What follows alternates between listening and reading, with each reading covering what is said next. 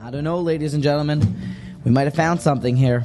When the Ramban's describing what Sarah Imenu's response should have been when the angel said, "In a year you will have a child," and she laughed, in the Ramban's second answer, he says the following: V'ro'u lo sheta'amin, she should have believed, O shetoimar, or she should have said, Amen, Kain Yaseh Hashem. She should have said, Amen. Sounds like that maybe was an issue of what Sarah at her level hadn't done properly. And the Ramban explains further.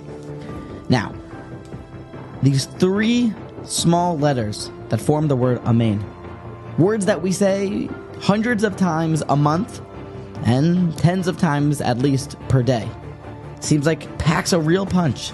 Listen to this Gemara in Brachas Daf Zayin that has since become a famous song. Tani Amr Rabbi Shmuel ben Elisha B'machas Nichnasi Lahaktir Ketayres Lefnai V'Lefnim. There was an Amayra who was bringing a carbon to Hashem, and Hashem said, says the Gemara, continues the Gemara, "Give me a bracha." Hashem's talking to a human. "Give me a bracha." And the Amayra says, "Okay." And he gives a bracha to Hashem. And the Gemara finishes, and at the end of it, what did Hashem do? V'na'ana li berosho. And Hashem shook his head. Says Rashi, Kemoda berchasi, like he was agreeing, so to speak, with my bracha. V'one amen. To say amen. Or he said amen.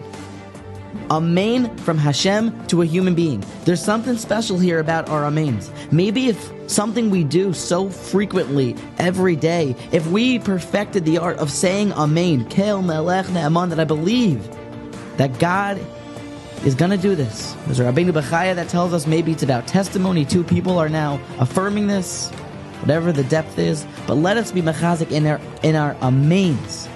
And Amir Tashem, we should see Yeshuos.